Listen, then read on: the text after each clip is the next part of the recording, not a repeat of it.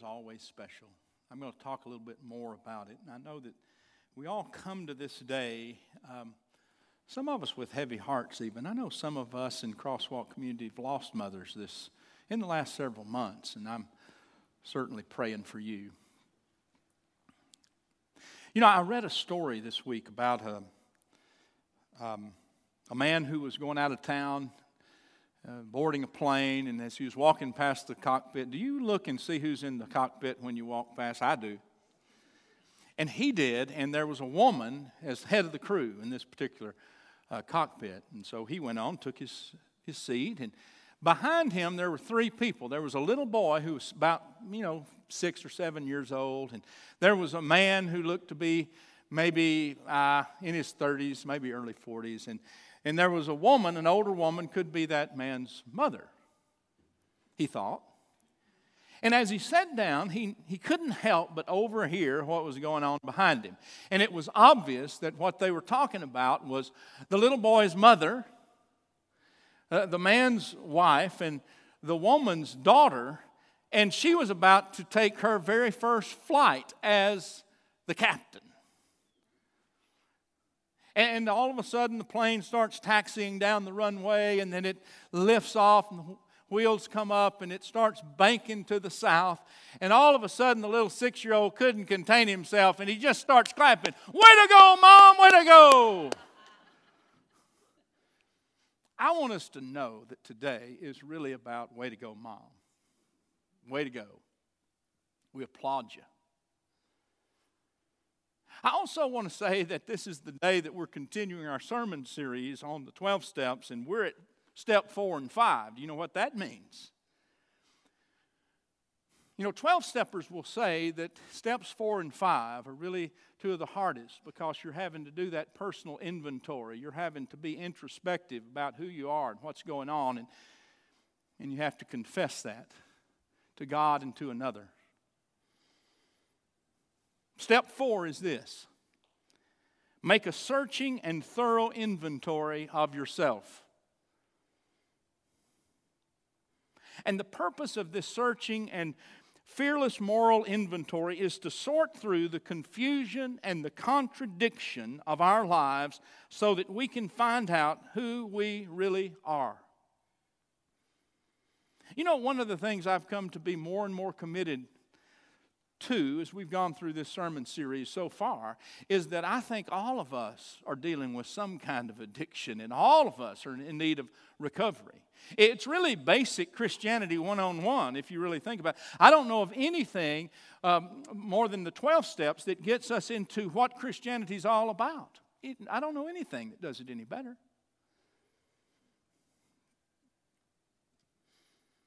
And when we don't get in touch with these things that we carry, or this baggage that we carry, then we really do start keeping ourselves from really growing because we can't get rid of the stuff. And step 5, admit to God, to ourselves, and to another human being the exact nature of your wrongs. Now, some people may seek an easier or a softer way of doing more of a general confession, or maybe one to God alone. But the 5th step is quite pointed. You start with God. You've got to confess to yourself too, but there's another important part of this step, and that is you have to tell somebody else with flesh and blood. And then there's something about this kind of identifying those failures and naming those failures and naming them with another that brings about healing. Or as 12-steppers say, serenity. Now, James got this. The guy who wrote the epistle toward the end of the Bible. And in the last chapter of the epistle of James, the 5th chapter, James says this in verses 13 through 16. Are any among you suffering? They should pray. Are any cheerful? They should sing songs of praise. Are any among you sick? They should call for the elders of the church and have them pray over them, anointing them with oil in the name of the Lord. The prayer of faith will save the sick, and the Lord will raise them up, and anyone who has committed sins will be forgiven. You know, there's nearly a correlation between that sin-sick soul and that need for healing. Therefore, confess your sins to one another and pray for one another so that you may be healed. The prayer of the righteous is powerful and effective. And who among us can call ourselves righteous? Who can be righteous on our own merits or by our own works? None of us. We can only be righteous by the grace of God who gives us that forgiveness and that healing through our confession and admitting that we can't do it on our own.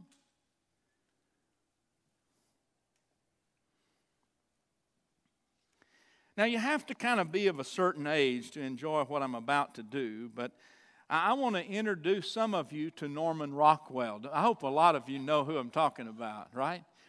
Well, I can appreciate it. I'm about to turn a big birthday next Sunday. I mean a big one. I mean a big one. Somebody told me last week that 60 is really the new 45, right? I said, not if you're a United Methodist pastor, it's the new 95. You don't know anything. You're way over the hill. But in 1916, Norman Rockwell, he painted 300 different covers for the Saturday Evening Post. And these, of course, are classic Americana art, right? They depict childhood adventures. You remember the swimming hole? I love that one. It reminds me really of growing up. And other kinds of really kind of fun and kind of sentimental portraits. But he also got into really some of the depths of what was going on in our country and dealt with some of the painful stuff too. He did his work during 2 world wars, really. He often challenged our narrow attitudes of prejudice. You know, and we know what they were then. Guess what? They hadn't gone anywhere. They're different. One of his well-known works were what were called the 4 freedoms. The freedom of worship and the freedom of speech and the freedom from fear and the freedom from want. And the freedom of worship, I think it's about to come up. The freedom of worship was this little kind of snapshot into people who you can see worshiping and praying, and they're from, it's a diverse group. It's men and women. It's different cultures represented there. And in case we don't see it very clearly, he did another work, and this work used to be here at Lover's Lane in our office area. It was one that was called "Do Unto Others as You Would Have Them Do Unto You." And the reason it was called that, because it did this depiction of all of these different world religious people. And it reminded us that folk really do have this common entity in that we are identified as those who follow this golden rule. Do unto others as you would have them do unto you.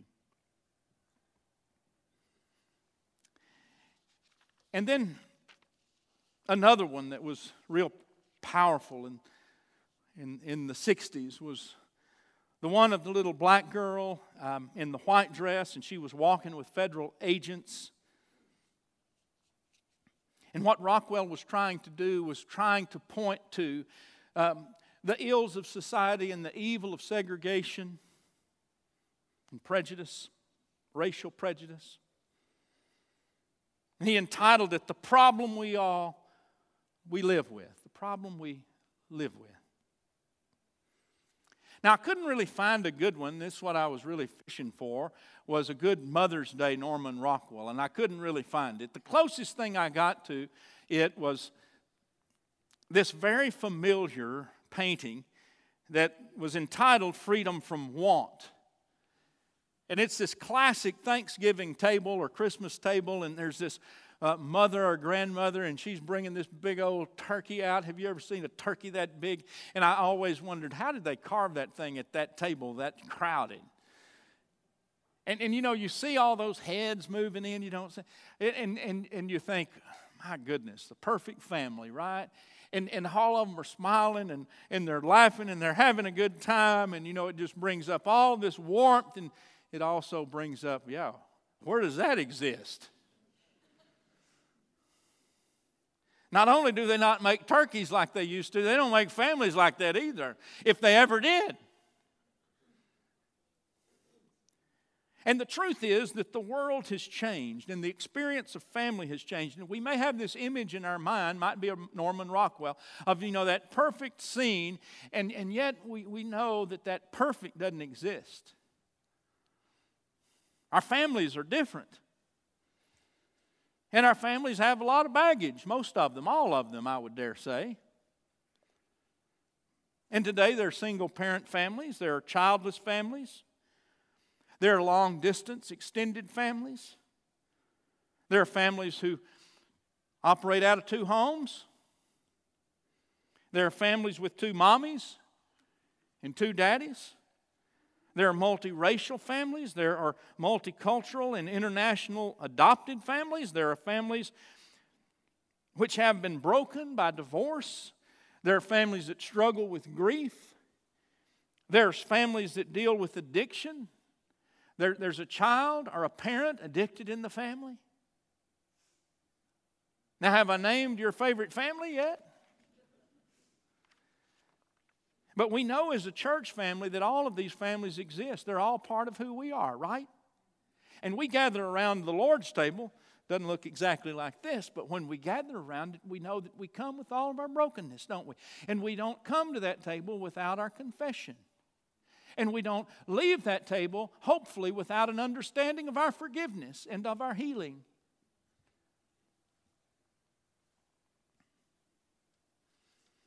Mother's Day is a hard day to preach, I'm going to tell you, because there's a lot of emotion surrounding Mother's Day. You know, some of you know, you're sitting in it right now. You know. I remember preaching in another place years ago. And I preached a Mother's Day sermon. It was a traditional Mother's Day sermon. I thought it was a pretty good sermon. And then I got this email. And it started out like this: I'm sure you meant well in your sermon today. You know, if you're sure, if it starts out, I'm sure you meant well, you know it's not going to a well place. But did you consider those in the congregation who want children but can't have children? Or my daughter, who just recently suffered a miscarriage? Or the couple who adopted a child, but then the birth mother took the child back? What about single persons or those who choose to remain childless? We had difficulty having children, and I always ran into the same thing on Mother's Day, and I didn't like it. I realize this is something that you can't fully appreciate, but I ask you for more sensitivity in the future. Now, I didn't like that email, but I've kept it a long, long time because she's right. She's right. We may want this day to look a lot like Norman Rockwell, but it looks a whole lot more like email. And we have to get to some place where we can actually claim the fact that we all need healing. You know, 2 things are very important in working step 4 and 5.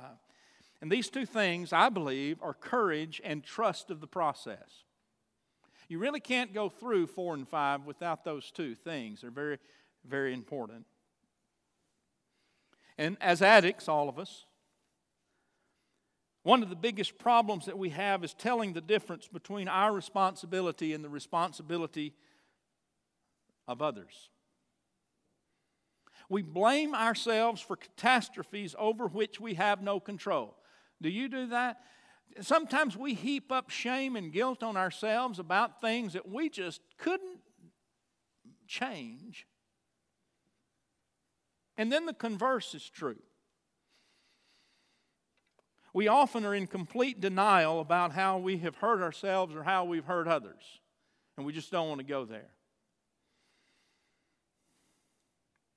We over-dramatize minor troubles and we shrug off major problems. And if we're not sure what the exact nature of the wrongs are, then we don't see the need to go into step 5. But if we do, we set ourselves up for healing.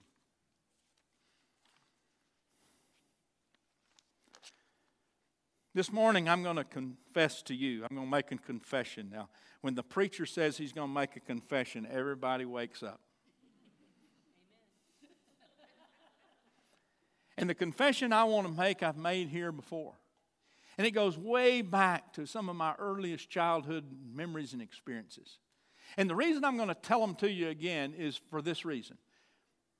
Our human condition and our proneness to failure, moral failures, is we all share an equality in that.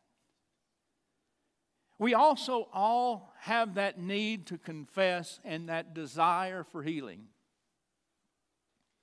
Do you remember when I got my first BB gun? And I need to tell you that my grandmother loved cardinals, redbirds. You know where this is going. And I remember she loved them so much that she had painted pictures of brilliant red-colored redbirds and the little female, not as colorful, but a beautiful kind of tan brown with the orange beak. And it was right over the piano, and there were other paintings of redbirds around. And there was no question my grandmother, she loved redbirds. We called her Gran. She was my father's mother. And I remember Gran told me when I got my first BB gun, son, there's one thing you should never do. You should never, ever shoot a cardinal. Well, that sounded practical enough, so I shot cans and fence posts and trees and a couple of windows. And then one day, a pesky sparrow flew into range. And this sparrow had just left my little calf trough, and he'd been eating the corn out of my calf trough. And so you got it. I shot that sparrow. And when I went over to the sparrow, it was a female redbird. And the first one on the scene was her mate. And he was up in the top of the tree, and he was singing this mournful song. And so I got a shovel, and I dug a hole, and I buried that redbird, that female redbird, as quickly as I could. And I covered it up, and he just kept singing the song. And later on that day, I went to the ball field, and guess what? He followed me there, and he was in the top of a tree singing that song. And everywhere I went for the next couple of days, that cardinal followed me singing that song. I would even go out of town, and he'd follow me out of town. I knew the experience as a little boy of shame and guilt. I remember sitting on that piano bench with Gran, and there we were in the shadow of the redbird painting. And we were singing hymns, and hymns do something to you when you're covered up with shame and guilt. And I just confessed to Gran that I shot the little redbird. I was crying. It was awful. She wrapped her arms around me. She said, "It's okay. It's okay. I love you."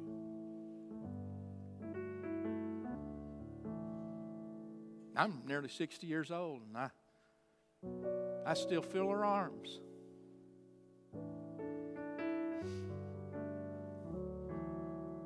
We all need healing. Did I tell you about the Camel cigarette I smoked to get into the Jackets Club?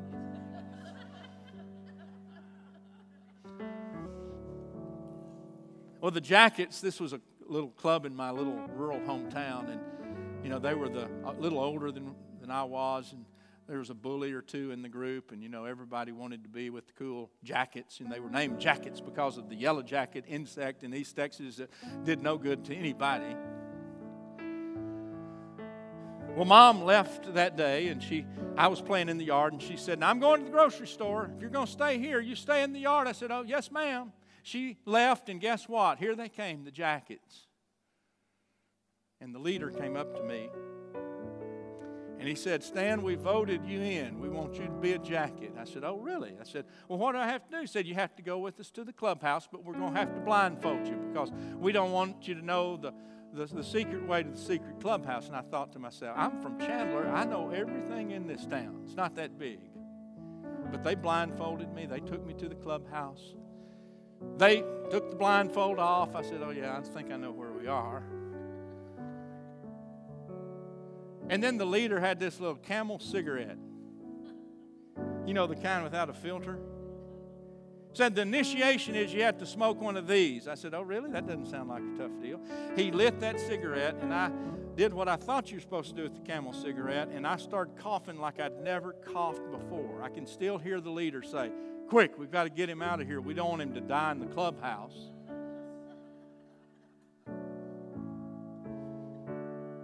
They whisked me away, and we made it home before Mom.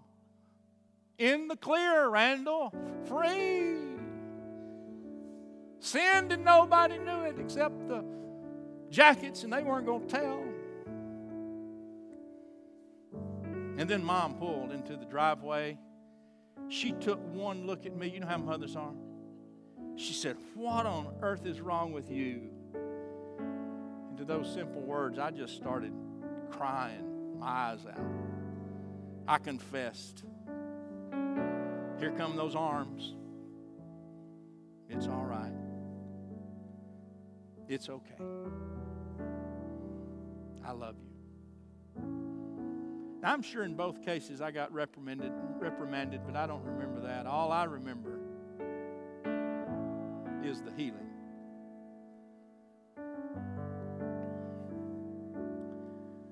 Now, I do want to say this morning that steps 4 and 5 are important. And every 12-stepper in here knows that you don't do step 5 with your mama. It needs to be a counselor, a pastor, a confidant, someone who can have a little bit of distance, and it's not your mama.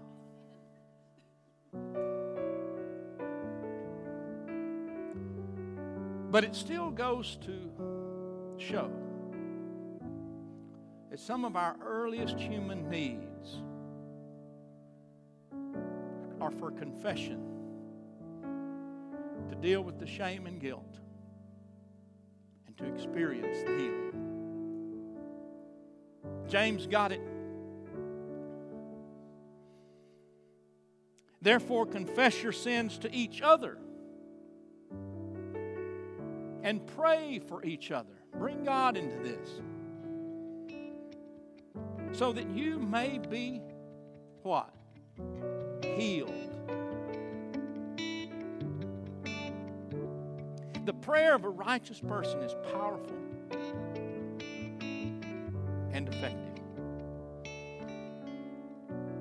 So the good news is that confession to each other via step 4 and 5 plus prayer equals healing. And may healing be your gift at your family table. May healing be so in your marriages and in your relationships, in your extended families, and in our church family. May the peace of Christ rule in your heart may the word of Christ dwell in you richly.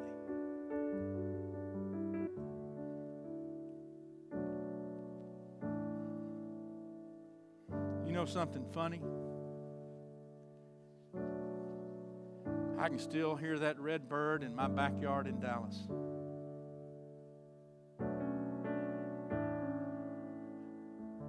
But it doesn't remind me when I hear him as much about my sin